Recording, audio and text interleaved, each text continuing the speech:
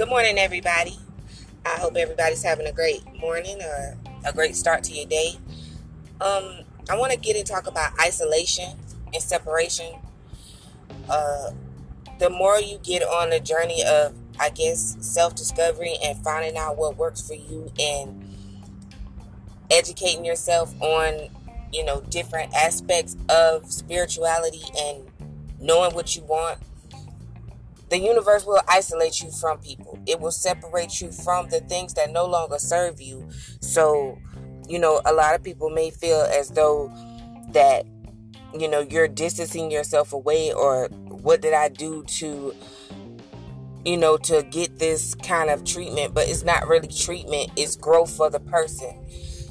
If something's no longer serving you, you really can't do anything.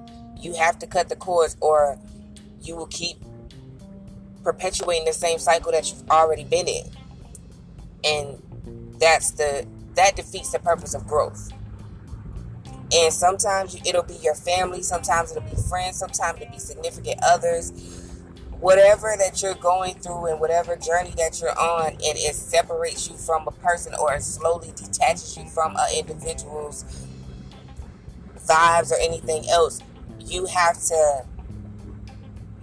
to accept it, because there is a reason.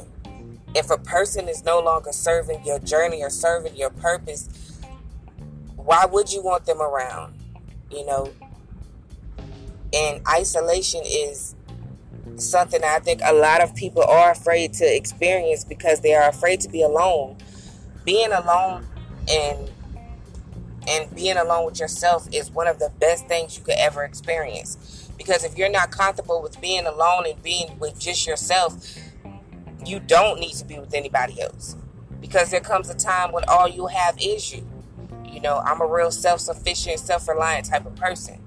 Self is the best person that you would ever have. So, someone tells you, well, it's not good to be alone. Yes, sometimes it is good to be alone.